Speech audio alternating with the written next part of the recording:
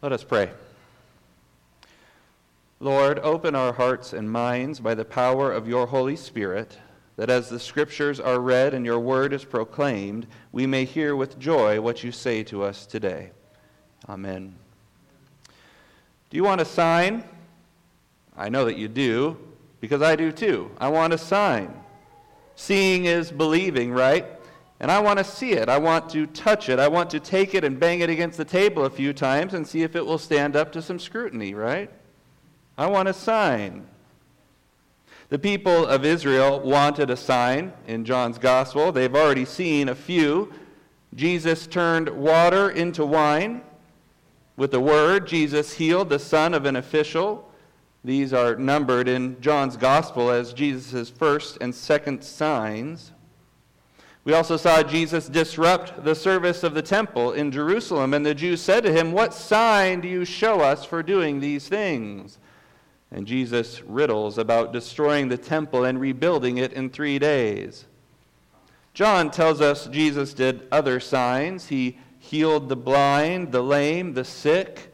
He walked on water. Here in John chapter 6, Jesus gives another sign. He miraculously feeds 5,000 people on a mere 5 loaves of barley bread and 2 fish. And when he's done, there are still 12 baskets of leftovers. You know that story well, I'm sure. John 6:14. When the people saw the sign that he had done, they said, "This is indeed the prophet who has come into the world." Wouldn't you and I like to see signs? Who have you begged the Lord to heal? What ailments and afflictions have you begged him to remove? What oppression and evil have you called him to wipe out? We all want to see signs. I know we had probably plenty of donuts this morning, but who wouldn't like to see Jesus multiply a few loaves or turn water into wine right here? Sometimes, don't you wish he could just do something, anything out of the ordinary for once, just so we could see, so we could know for sure that he's really there, that he's paying attention, that he's involved in this beat up and broken world? Are we much different from the people of Jesus' day? When Jesus gave them the bread, the people were ready to go. Viva la revolución! Let's carry this guy up to Jerusalem. Make him king. That's what they try to do.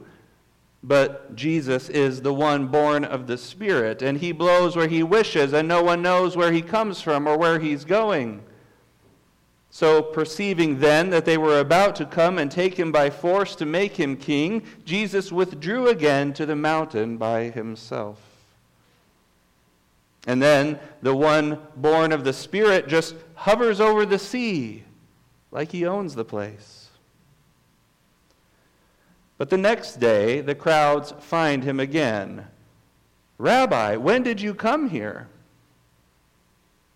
John 6:26, Jesus answered them, "Truly, truly, I say to you, you are seeking me not because you saw signs, but because you ate your fill of the loaves." He says it's not what they saw that motivated them, it's what they ate. As is often the case with us, our bellies, our desires, hold far more influence than we realize. And so Jesus begins one of the great discourses recorded for us in John's Gospel. And of course, it has to do with bread, with food, with drink, with a hunger for that which gives life. And so he says to the crowd, who were filled to the brim yesterday and yet today find themselves hungry all over again. Verse 27, "Do not work for the food that perishes, but for the food that endures to eternal life, which the Son of Man will give to you." Oh, okay, we've got to work for the food. Well, we're used to that.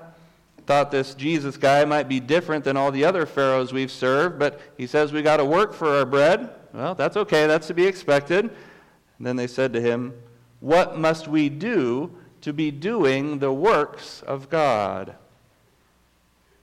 Jesus answered them, This is the work of God, that you believe in, that you trust him whom he has sent. That's the work. Put our trust in the one God sent. Trusting a person doesn't seem like a work, but okay, I guess we can work at trusting, right? But wait, how can we trust you, Jesus? What sign do you do that we may see and believe you? What work do you perform? Isn't that how we decide whether we can trust someone? Don't we have to see what they do, how they act? Don't we have to see whether they are the kind of person who keeps their word, who delivers on their promises? We don't just trust them because of who they are, do we? Well, maybe children do that. But we grown-ups have learned a thing or two about the real world. There are a lot of people you can't trust. So if we're going to trust someone, we are going to need some assurances. So, about that bread. You know, Jesus, Moses gave bread to our fathers in the wilderness, manna from heaven. That's why they trusted him. He gave them bread. He performed a sign. They saw it and they trusted him. Jesus corrects their interpretation of the story. Verse 32, truly, truly, I say to you, it was not Moses who gave you the bread from heaven, but my Father gives you, notice the present tense verb there, my Father gives you the true bread from heaven. What did Jesus do there? Notice how he shifts the focus from the gift, the bread, to the giver. He shifts from a sign to a person, to God the Father in this case. But then Jesus makes another shift. He says, verse 33, for the bread of God is he who comes down from heaven and gives life to the world. The bread, the gift, is actually a person too. The gift is a person, and that person doesn't just give bread to the people of Israel, he gives bread for the life of the world. The people don't quite seem to get it. They didn't say, give us that person. They said, verse 34, sir, give us this bread always. Well, no, guys, I just told you, I am the bread. And I know you're not going to want me always. Most of you don't want me ever. You don't trust me. You don't believe me. And that's the whole point. You think you want bread. But you don't want the bread, the true bread that the Father has sent you. Verse 35, Jesus said to them, I am the bread of life. Whoever comes to me shall not hunger, and whoever believes in me shall never thirst. But I said to you that you have seen me, and yet do not believe. See, like us, the people of Israel think that if they see a sign, then they will believe, they will trust that Jesus is who he says he is, that he will do what he says he will do. But Jesus points out, they're seeing the sign. They're seeing the bread. They're seeing him. They're seeing him right now. But they don't trust him.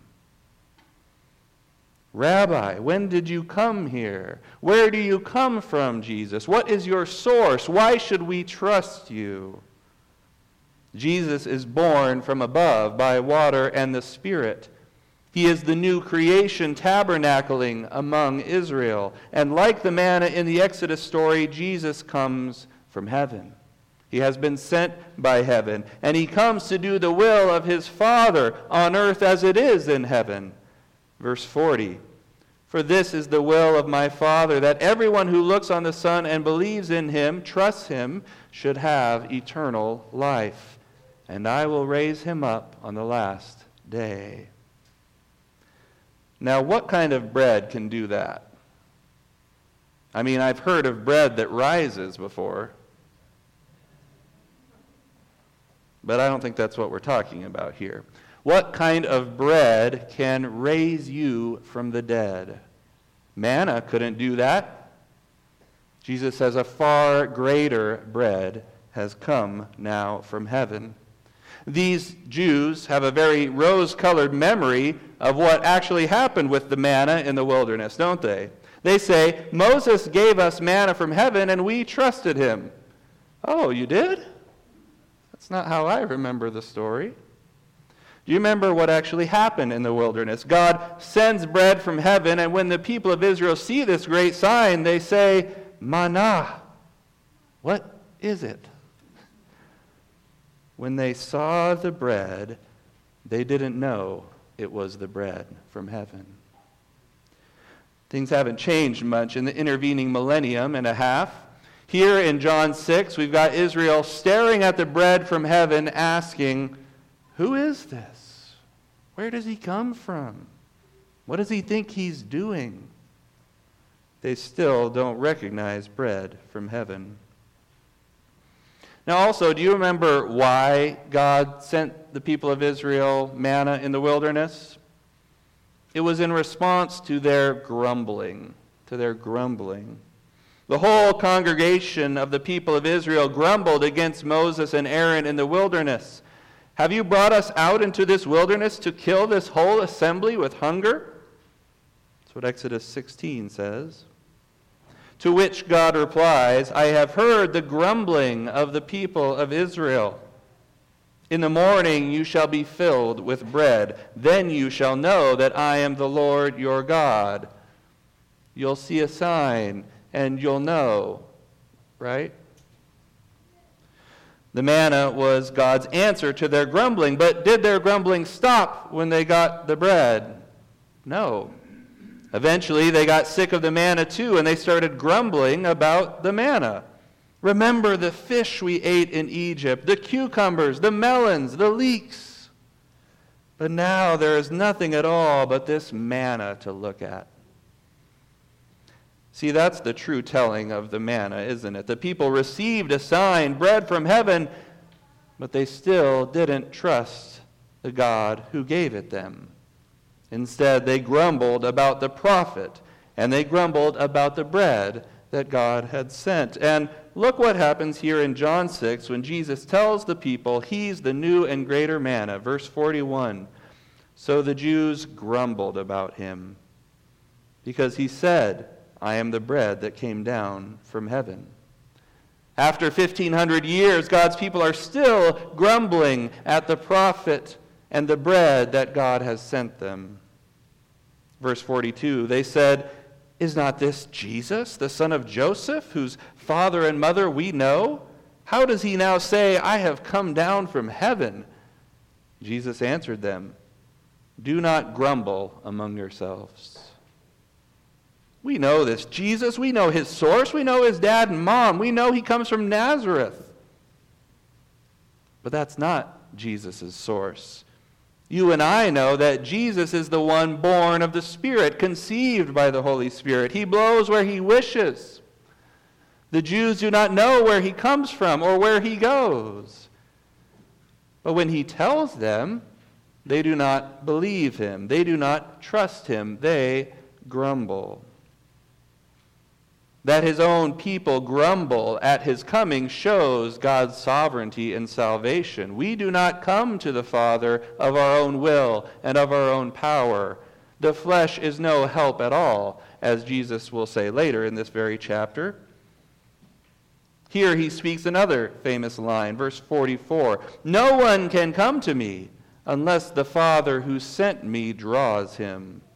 You must be born from above, born again. You must be born of the Spirit. Our only hope is that the Father draws us to himself by bringing us to his Son. For we are dead in our trespasses. Only the Spirit gives life. Jesus continues in verse 47, truly, truly, I say to you, whoever believes has eternal life. I am the bread of life. Your fathers ate the manna in the wilderness, and they died. This is the bread that comes down from heaven, so that one may eat of it and not die.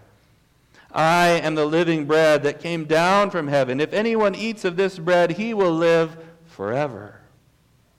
And the bread that I will give for the life of the world is my flesh.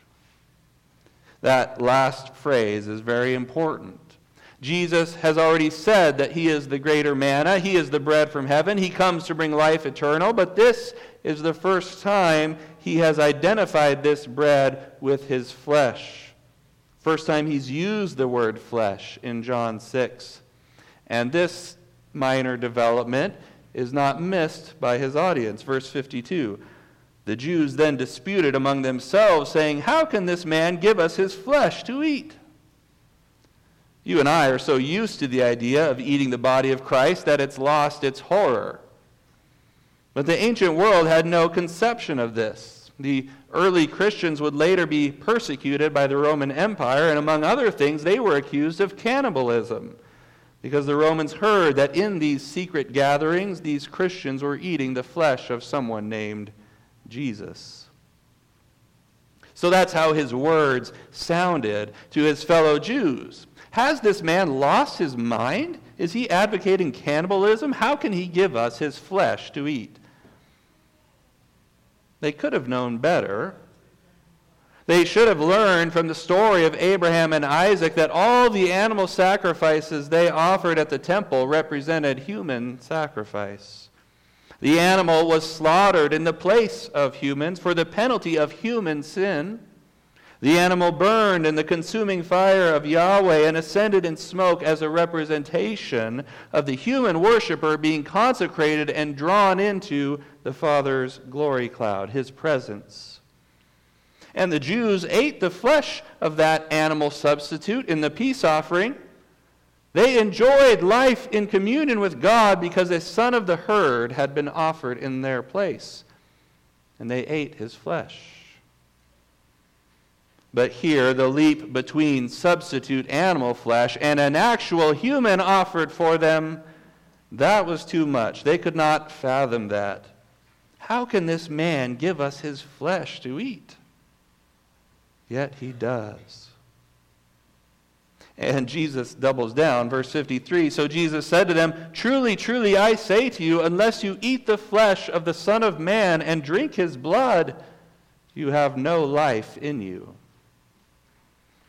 Now, as if eating human flesh wasn't bad enough, now Jesus tells them they must drink his blood.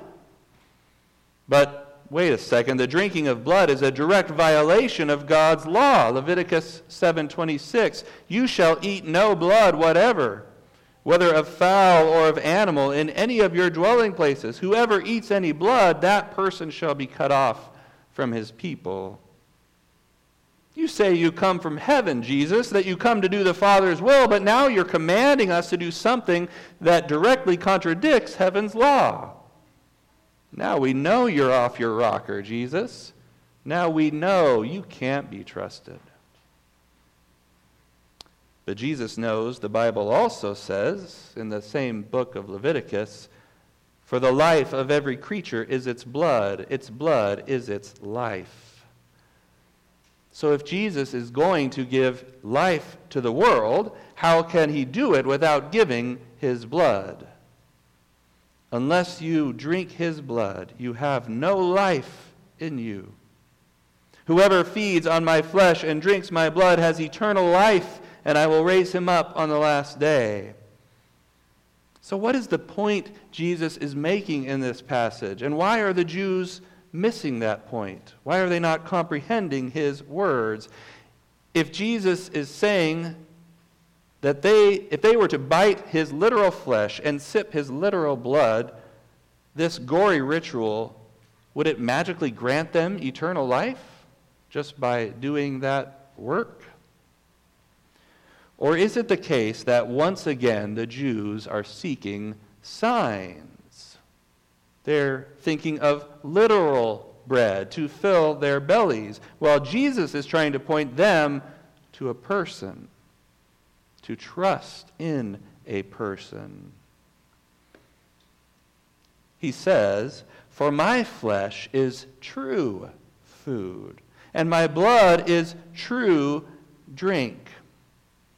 Now, when Jesus says that, he doesn't mean my flesh is literal food, my blood is literal drink, even though that's the way the Jews want to understand him. Jesus is saying that his flesh and blood are the better, greater, deeper food and drink.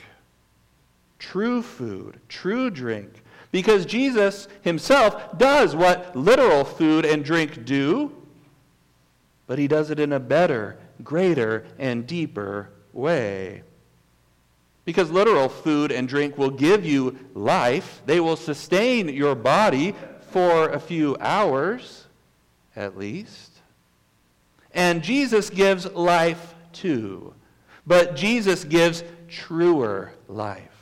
Resurrection life. Life from the dead. Eternal life. Raised up on the last day life. Isn't that what he's been saying this whole time? Yes, I am like the manna. I too come from heaven. I too give life. But I do it in a truer way, in a deeper way, in a more solid way. Verse 35, whoever comes to me shall not hunger, and whoever believes in me shall never thirst. That's a true bread. That's a true drink. Verse 58, this is the bread that came down from heaven, not like the bread the fathers ate and died. It's not like that bread.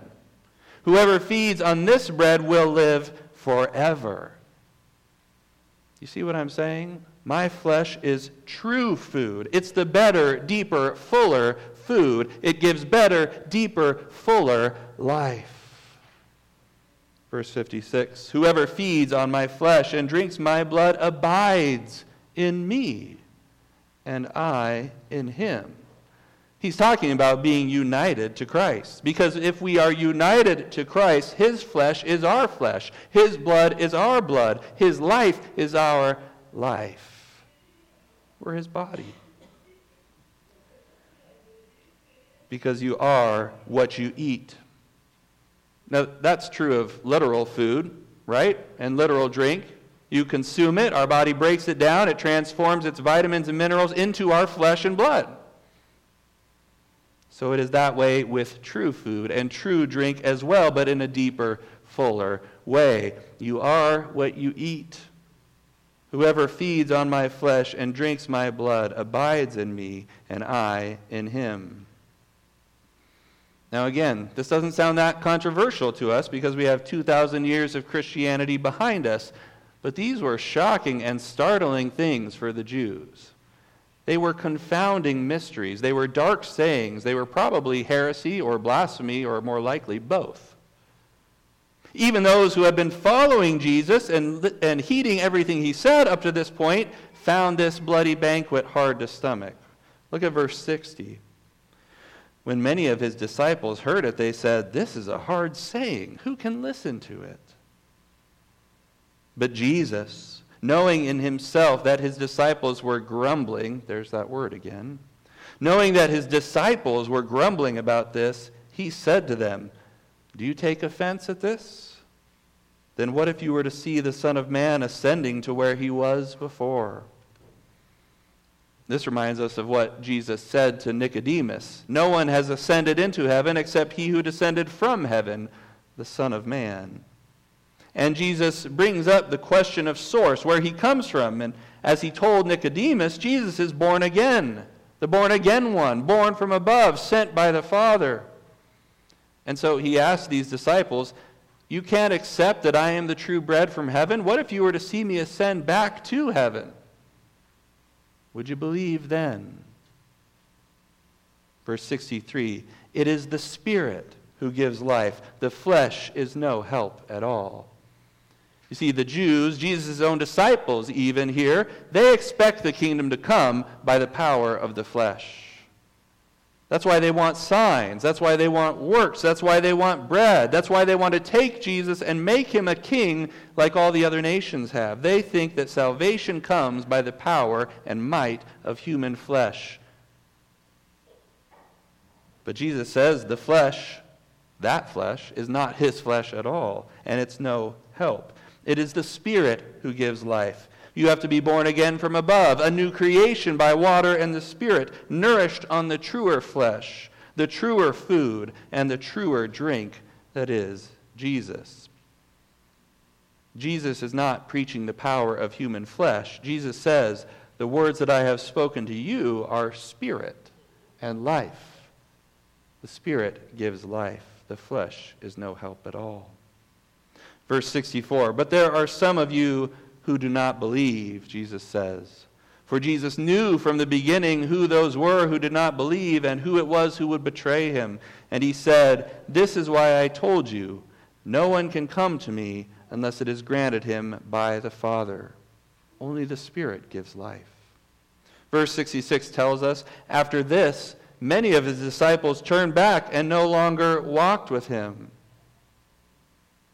And based on the Old Testament stories Jesus has referenced, this is kind of what we would expect, isn't it? Because at the first Exodus, God sent his chosen prophet to the children of Israel. God rained bread from heaven on the children of Israel, and they grumbled against God's prophet and against God's bread. In their hearts, Israel turned back and no longer walked with God. And as Paul said in today's epistle reading, God was not pleased with them. They were overthrown in the wilderness. So it is in John 6 as well. We are in the wilderness, and God has sent bread from heaven, and many of Jesus' own people do not trust him. So, as with the Exodus generation, they are overthrown in the wilderness. They abandon Jesus. But even in the Exodus, there were some Israelites who remained faithful, weren't there? And so it is in John 6 as well. Look at verse 67. So Jesus said to the 12, do you want to go away as well? And Simon Peter answers with some of the most poignant words in Scripture. Lord, to whom shall we go? You have the words of eternal life. And we have believed and have come to know that you are the Holy One of God. What is this confession? It's a response to the question that Jesus has been putting before us over and over again for 6 chapters now, the question of identity. Who is Jesus? Who do you say that he is? Peter says, he is the Holy One of God, the Christ, the Messiah. How does Peter know this? Is it the signs? Is it the bread? Is it the walking on water? Peter says it's the words. You have the words of eternal life. If we were to leave you, where would we go? No one else has these words. You see, Peter, at least in this moment, Peter gets it. All that Jesus has been saying, Peter is eating it up and drinking it in. Peter is feasting on the life-giving words of Jesus, feasting on Jesus, the Word himself. Lord help him, he doesn't understand much of what Jesus says, but he's devouring Jesus' words anyway, because faith comes by hearing with hungry ears. And the Father is drawing Peter to himself by the power of the Spirit through the words of his Son. And as Peter feasts on Christ by faith, Peter becomes what he eats. He abides in Christ, and Christ abides in him, and Peter will live forever. Brothers and sisters, to whom shall we go? Shall we go to signs and wonders, miracles we naively think we wouldn't doubt?